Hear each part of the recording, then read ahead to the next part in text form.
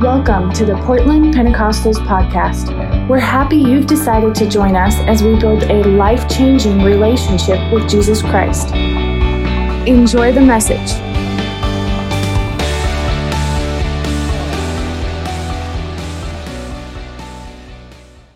It's often interesting to find out the reason why or the circumstances in which something was written or a statement was made. Perhaps you haven't, but most of us have made a rash promise under pressure. Or we have said something that we wished we could stuff back in our craw in a heated moment. Yes, sir. Or in a time of passion, we have made a commitment that now we realize is almost impossible to fulfill. David writes, and knowing when he wrote and why he wrote what he wrote is so important, and we're going to discuss that later on in our sermon this morning. But I'm going to read 7 verses from Psalm chapter number 81. And this is a song that David writes to Asaph, the chief musician. And he says, "Sing aloud to God our strength. Make a joyful shout to the God of Jacob. Raise a song and strike the timbrel, the pleasant harp with the lute. Blow the trumpet at the time of the new moon, at the full moon, on our solemn feast day. For this is a statute in Israel," or a law of the God of Jacob. "This he established in Joseph as a testimony. When he went through the land of Egypt, where I heard a language I did not understand. I removed his shoulder from the burden. His hands were freed from the basket. You called in trouble, and I delivered you. I answered you in the secret place of thunder. I tested you at the waters of Meribah," Selah, or stop and think about it. And that's exactly what we're going to do today. The secret place of thunder. Thank you for standing in honor to the Word of God. You may be seated. Thank you for worshiping and opening your spirit to Jesus.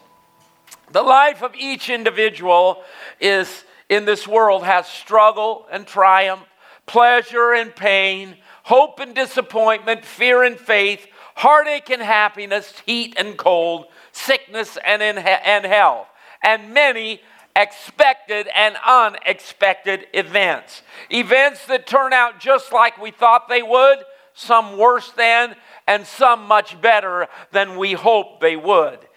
We have easily and naturally learned how to rejoice in the positive situations of life. But it's difficult to wait expectantly for the Lord in the difficult seasons of our existence. The key element in life is to know the one who has the answers and can give the supply of which we have need. For the God follower, the most encouraging truth is that in all of the struggles we face, God will answer, and God is the answer. The core of the story that David is referring to gives us a viewing window into the workings of God, which allows us to glimpse His thinking, which allows us to think above where we think. God's thinking is not substandard, but it is above what we think. God's thinking is not in a small window of observation or intellect or knowledge, but He sees the end from the beginning. It is interesting to hear others tell the story of what happened in the past. You and I could look at V-Day or VJ Day or VE Day. We could look at the conflict in the 60s, and we could view it through the filter of what we see in a documentary. But others that were there will tell the story much differently than those that have parroted what they have been told. You and I have been told stories of our family, of our history. And so it's almost as if we experience those things perhaps, but they're just a story. I mentioned to my wife a while back there was something that happened, and I was thinking about it, and it was a story I thought, did that really happen? Because I hadn't discussed it with anybody in years. I had just thought about it in my brain, and we can create our own reality. That's why eyewitnesses are not necessarily the best thing in a trial. That's why a video or audio of what went on, and now you can rely on that because each person views from a different viewpoint. We see from a different angle. We see, if we're in fear, we view things differently than if we're a bystander. And so our lives change. And so I had to ask my wife, did that really happen? Yes. Did it happen this way? Yes. Okay. I'm not crazy. Well, about that at least. We're fine. I had that story right. And David is reading from Moses' writing, and of course there's oral history that has been passed down, and he's talking about a circumstance or a story that happened a long time ago. For nearly 400 years, the Hebrew children were a group of slaves with a divine promise to become more than they could imagine, a great nation, to inherit a productive land, to become a blessed nation, the envy of the world, and eventually to become the people of God from whom the Messiah would be birthed. That's amazing. Those are amazing promises. Those are, Brother Tony, incredible promises. Are almost unbelievable promises. Sometimes God says, I will, and we go, there's no way that could happen without God. It has to be a God thing. So these people were and would become what God had promised simply because they were born as children of Abraham. And of course, Joseph is in that lineage. The faith of Moses would propel them forward toward the purpose of God. It's interesting that God has put us in a community. He didn't intend for us to be alone, just like He never intended for Adam to be alone. He gave him a helpmeet. He put us in families. He put families in the church because we need each other. We are not self-sufficient. We just don't have it in ourselves to do life as God intended for us to do life solo. Because God wants us in community. And God had put them in community. And it was the faith of Moses that propelled the children of Israel out of Egypt, through the wilderness, and ultimately to the edge of the promised land. And then the faith of Joshua had to take them the next leg of the journey. That's why I need you and you need me. Is sometimes our faith helps one another get to where we want to go. And we just don't have that faith in and of ourselves. And God knew that. What they would receive belonged to the Father of the faithful, and what they would receive would be of the greatest value because God was giving it to them, and what they would receive would be of faith. That which is of faith is greater than that which is of natural origin. God always wants to give us better. So the key to their inheritance was, first, they were born right. We preached a sermon recently, it's how you were born. Or it's not what you know, it's who you know, I think was the title that I gave to it. And you and I understand that we can have all knowledge and all understanding, but if we're not connected to God in the proper manner, we'll never receive what God intended for us to have. When you're born right, God has great plans for you, but there will always be tests. Now, the Bible says God cannot be tempted, neither tempteth he any man, but He does test us. So temptation is when the intention is to lead us away from God or into disobedience to God or to sin or rebellion. That's temptation. Test is we want to see if we really got what it takes. I don't know how long it's been since you've taken a test, but God's been giving me some lately. You just think, man, I can't wait to get out of high school. There'll be no more tests. Hello? Ding, ding, ding, ding. No, life is filled with it. And you say, well, man, I can't wait till I get in my career, get my family, all that settled. No more tests. Ding, ding, ding, ding. Just wait. You know, yeah, life is good. Well, then you get old and there's a different set of tests that you have to face.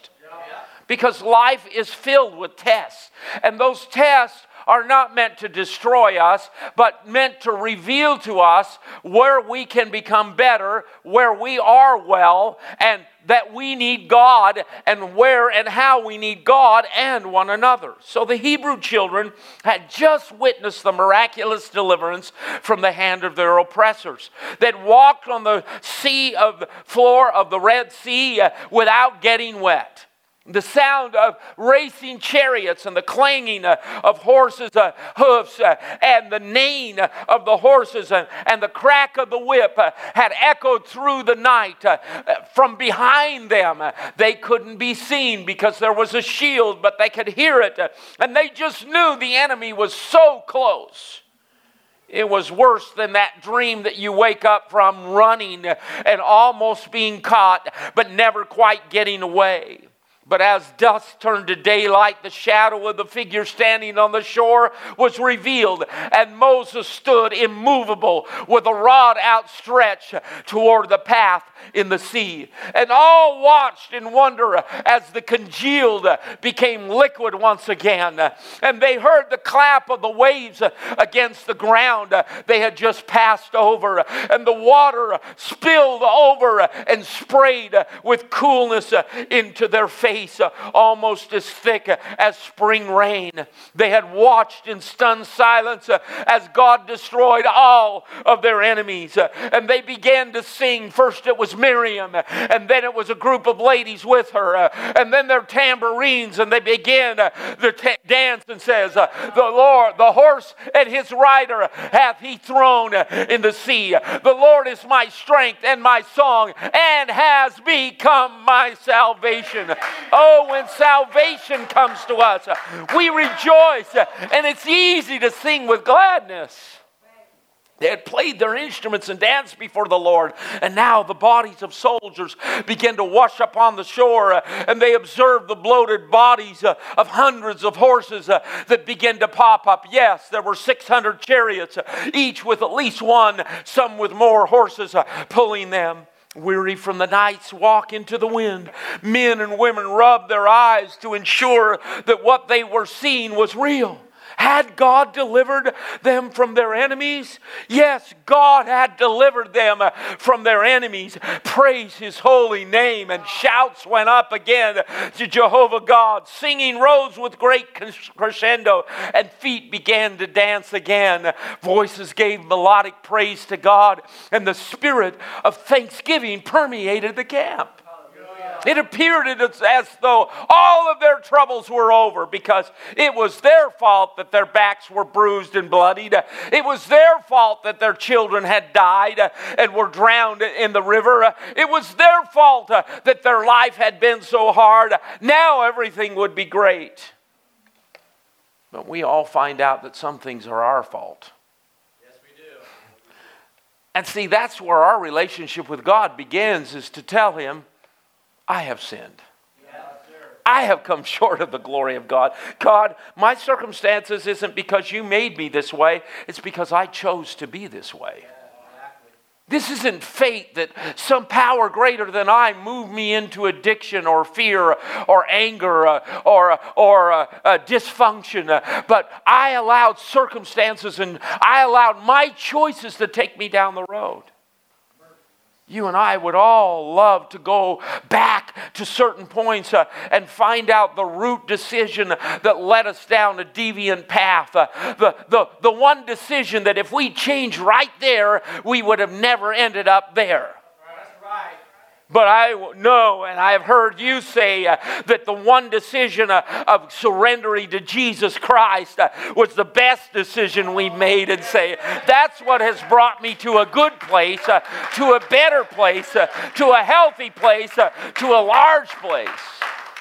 And regardless of the 400 years of slavery and all of the bad decisions that the Hebrew children had made, the one right decision they had made was to kill the lamb and eat the unleavened bread and smear the blood on the doorpost and hear the voice of the prophet that had faith that there was a better land and follow him even though they hadn't seen it. It seemed as though this new stage of life in the wilderness would be much less difficult, and it appeared that with their major long-term enemy gone, it was a new season. But every season has its tests. And I know I listen to the song sometimes. It's a new season. It's a new time. And you know, we want to believe until we've heard that it was recorded 13 years ago, and it's a new season. And we're going... That was 1984. Yeah. But yes, there's seasons that change in our life. And your season may be different than my season. Now, there are seasons in the body of Christ of a rise and a tide that we flow and a sovereign move of God. But there are seasons in our individuals' lives. The reason they had been delivered is God had visited them from the secret place of thunder. I've never seen thunder. Have you?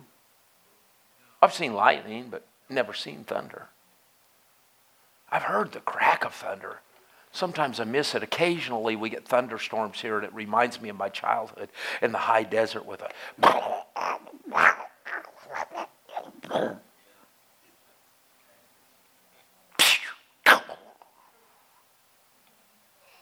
And the light's faster than the sound, and it's all over, and you can't tell exactly where it's coming from. But there's something about being safe in a secure place and hearing the thunder that's like, that's kind of cool. But when you're out on a horse in the middle of the field and the lightning starts and the thunder comes and the rain's falling, it's a little bit more nerve-wracking. And you and I sometimes find ourselves in a secure place when the storm comes, but there's other times where we feel totally exposed and we're all alone and there's nobody fighting for us. And it didn't matter. Yes, we're going to be the guy that's struck twice by lightning. 3 days later, God tested them. In Exodus 15, the Bible says, so Moses brought Israel from the Red Sea, and then they went out into the wilderness of Shur. And they went 3 days in the wilderness and found no water. So they left water to go to a place where there was no water. And now when they came to Marah, they could not drink the waters of Marah, for they were bitter. Therefore, it was called Marah, or Meribah. And the people complained against Moses, saying, what shall we drink? But we have to remember that he said, God is going to take us to a land flowing with milk and honey. Yes, they were listening to the voice of a man, but it was a man who had an encounter with God at a burning bush. And God says, okay, it's time to go back to where your forefathers came from. Remember, recently we said, by faith, Joseph said, hey, when you go back, take my bones with you when you go into the promised land. He had faith that they would go into the promised land. God provided water to quench their thirst, but they didn't like the taste of the water that he gave them. You ever expected just plain tap water and it was sparkling water? Or mineral water? And it's like, what's wrong with this? Well, some would say, what's wrong with that? What's right with this? So you go to a fancy restaurant, would you like still water or sparkling? Most of us like still water. Some of you like sparkling. And occasionally, if I know what I'm getting, but they could have drunk the waters of Meribah and they could have quenched their thirst, because even bitter waters can quench the thirst. But instead, they just complained. And they named the place after their experience. It's fascinating how swiftly we can forget the times when God, through His instantaneous and miraculous power, has cared for us and met our needs. So they see water and God blows it out of their way so they can get to the other side. Now they see water and they drink it and they don't like the way it tastes. Sometimes I don't like what God gives me. I'm sorry, I'm just being honest with you. Sometimes it's like, I do ask why, God. I have to be careful that I don't become a whine-a-baby and complain continuously that God has done this to me. Oh, poor me. Yes. We must not allow our negative experiences to define us. Yes. I've noticed bitter people have let a bitter experience define the whole rest of their life instead of this is a season. This is an experience. I am going to pocket it. I am going to think about it. I'm going to say, God, what can I learn from this? I'm going to ask myself what I can learn from this. And what I have found out, some of the most bitter experiences of my life have taken the bitterness out of my heart because I allowed God to do what He wanted me to do. That I have met bitter people that struck out at me, and I had a choice to let the bitterness infect me or to say, God, let the bitter become better in my life. And instead of those bitter people impacting me and defining who I am for decades to come, I'm going to say, bless them that curse you, do good to them that despitefully use you, and pray for them that curse you.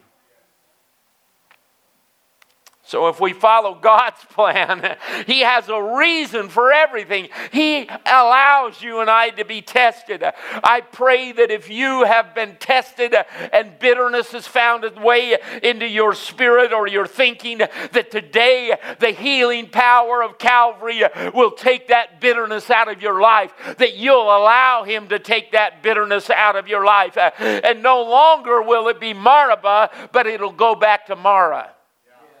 So don't let your mind go there. Don't let your conversations go there. Don't let others' conversations take you back to the past bad and rest there and stay there. But you can thank God that you're not there anymore. You're not sucking up bitter water anymore. But now you've moved on and there's water flowing from a rock that you speak to, and God gives you sweetness into your life.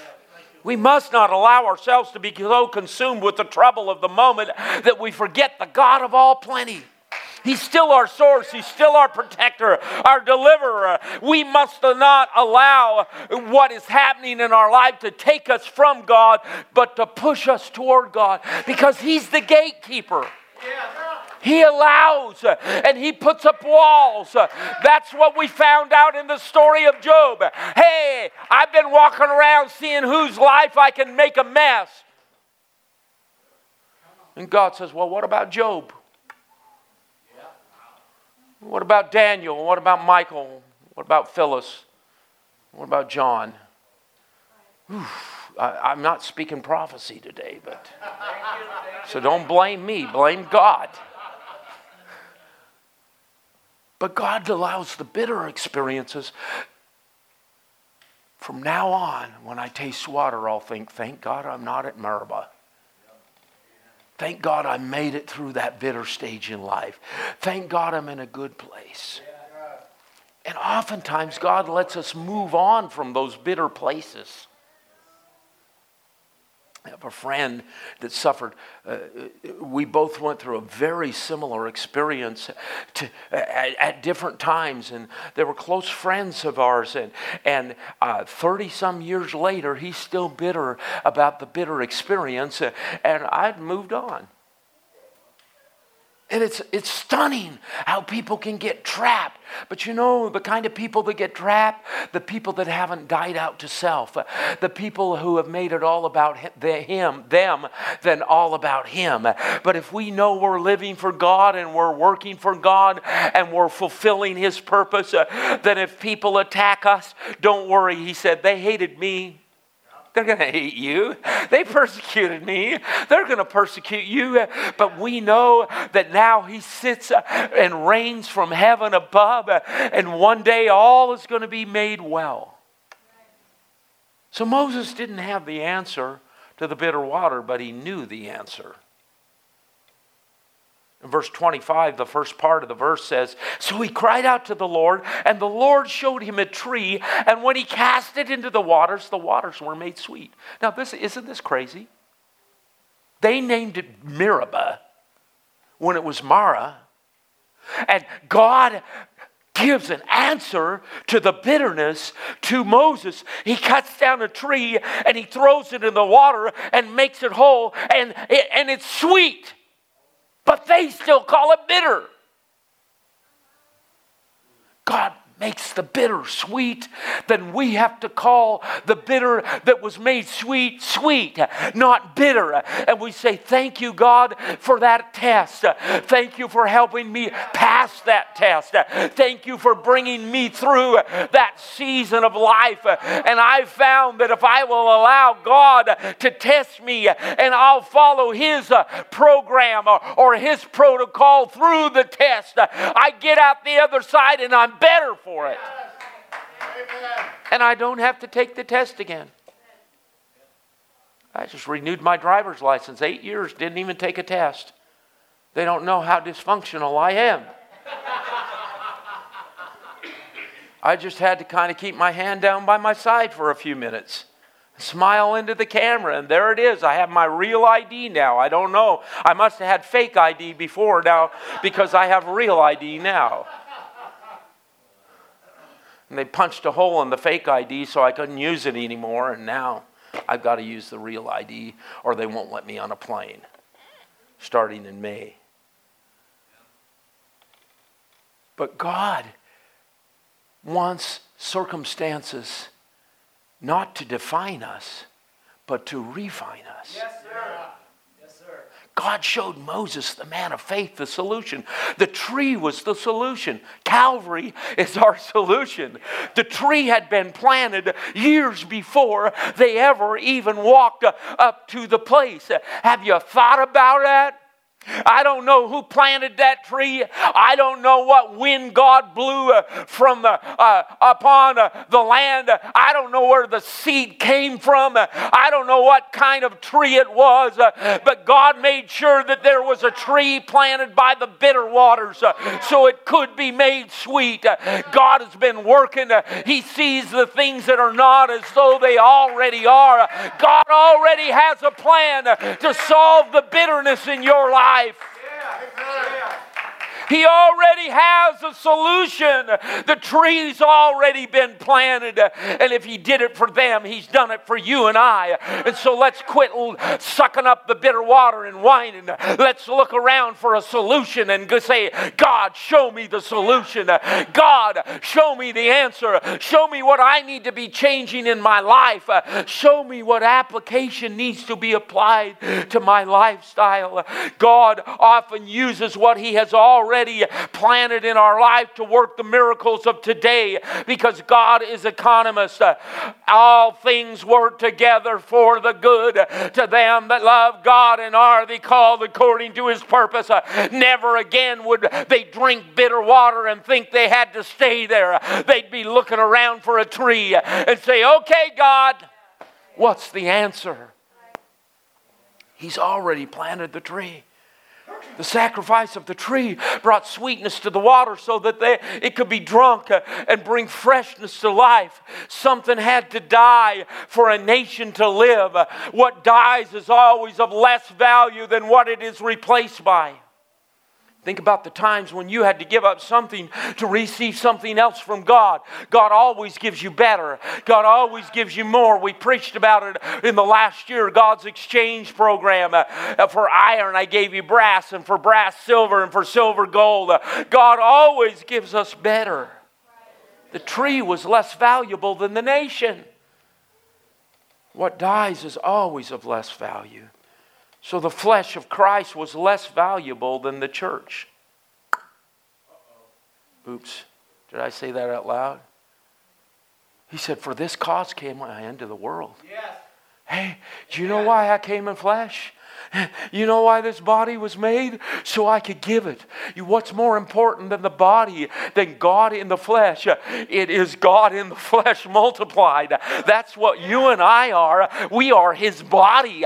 We are His bride. We are His arms. We are His voice. We are the one. That's why He said, go. Lay hands on the sick, cast out devils, speak with new tongues. That's why He said, greater works than these shall ye do, because I go to the Father. That's right.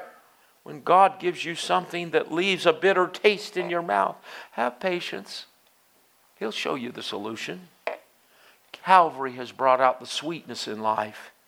Notice that the name of the place still remains bitter, even though it became sweet.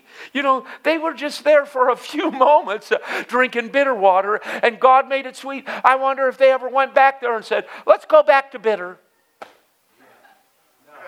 Instead of let's go back to sweet. No, God turned bitterness into sweet. I am here to tell us, to remind us that God can turn the bitter into sweet. And when He does, we just need to say, well, thank you, God. Yes, sir. Thank you, God, for that experience. And the last part of that verse says, and there He made a statute and an ordinance for them, and there He tested them. So the struggle wasn't meant to destroy them. The test was meant to strengthen them. Yes, sir. There was a very specific reason for which God tested the nation of Israel. Yes. Listen to verse 26, and He said, if you diligently heed the voice of the Lord your God, and do what is right in His sight, give ear to His commandments, and keep all His statutes, I will put none of the diseases on which I have brought on the Egyptians, for I am the Lord who heals you. I think we need to stop right now and stand. Let's thank God for His healing. Thank you for your healing. Thank you for your healing power. Let's start thanking Him. Thank Him for all the times. Thank you, God, for healing me of the croup. Thank you for healing the disc in my back. Thank you, God, for healing all of my diseases. Thank you, God, for healing the individuals that are in this sanctuary today. We give you praise, God. We give you thanks for what you are doing.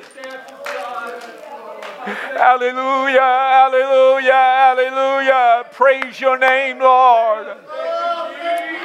We magnify you, Jesus. We glorify you, God. Hallelujah, hallelujah, hallelujah. And healing doesn't have to happen in just a magical way or some formula that's just nice and neat and tidy. Is Brother Craig out there where he can hear me, Brother John? Can you send him in here, please? Brother Craig comes for second service, but I'm calling him on the spot. He doesn't know I was going to do this. My wife thinks it's cruel when I do this on the spot, but tell them what you told me about you and Justin this week. Tell them what happened last Sunday. Last Sunday, I tore my meniscus. In December, I tore it in 2 spots and ruptured my ACL. It's totally gone. And last Sunday, I tore it and I knew it was going to happen. I come to church, had my brace on, and it's swelling and it's swelling. And I told Justin and a couple other men. And at the end of service, Justin comes over and starts praying for me. And as he's praying for me, my knee's getting really warm, right where the meniscus is torn. As you can see, I'm not wearing a brace or anything today. And I go home that night or that day, went to bed, slept for about 3 hours. I was in a lot of pain. I get up Monday morning and the swelling is about halfway gone. Then I wake up Tuesday and there's no swelling at all and the pain's gone. Now I've torn the meniscus, my right leg 4 times, twice on my left. I know what that tear feels like and how unbalanced your knee gets. And so I started talking to Justin and I said, hey, call him on the phone. I said, when you were praying for me, my leg was really warm. And he says, when I started praying for you, I laid hands on you, and about 10 seconds later, he felt all this heat coming from me. And I said, no, that's coming from you. And he goes, no, you were really hot. And I said, my wife says that. But yeah.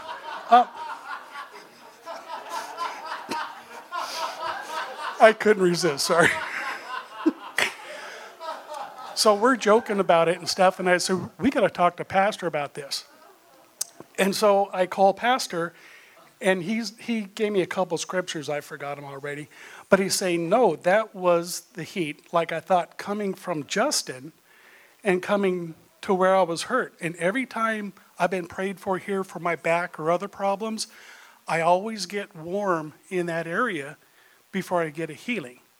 So it was really cool. Justin's not here. Should have him come up here.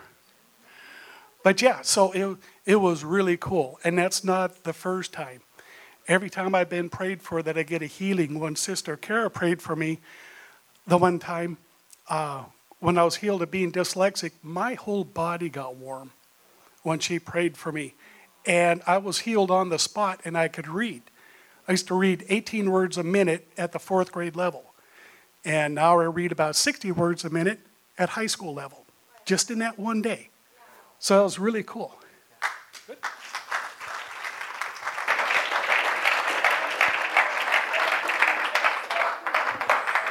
I wanted him to say most of that, but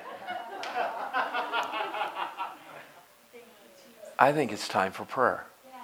I'm about halfway through my sermon, but I really believe God wants to heal some people today. If you need a healing in your body, I'd like for you to step up and come stand right up as close to the front as you can. Just get right up against the step, guys, because we need plenty of room. That's it.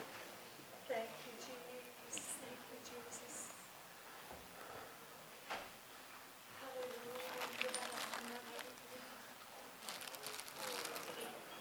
Brother Husey, would you come, Brother Craig? Why don't you come pray for these people? Brother Michael, Brother Martin, Brother Philip. If you're not sick, I want you to pray for these people. Just take one of these and pass it on to these other gentlemen. And if you gentlemen could just spread across the front of the auditorium. I'll move this back so everybody can have access.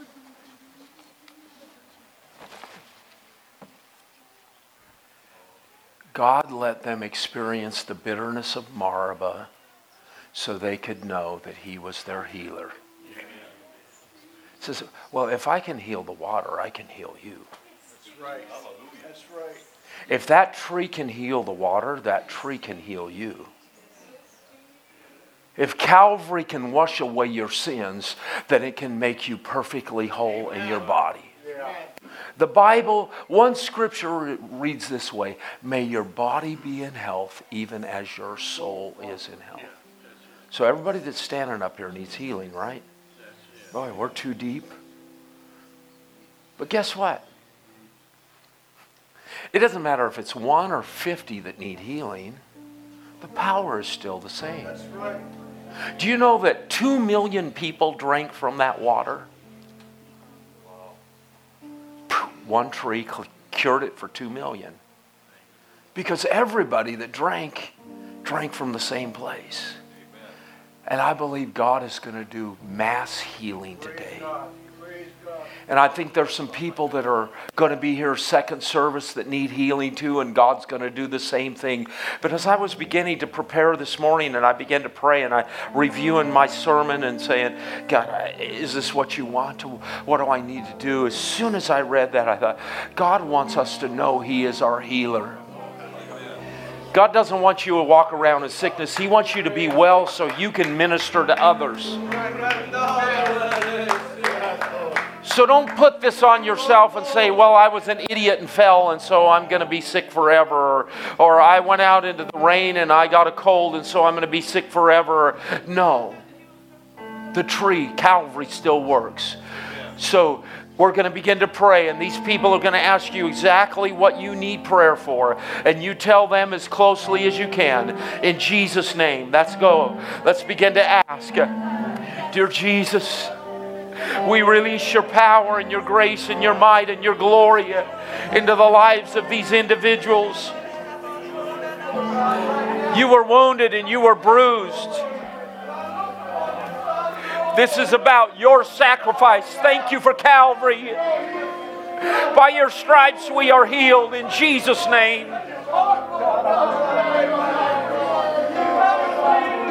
Let there be cleansing, God.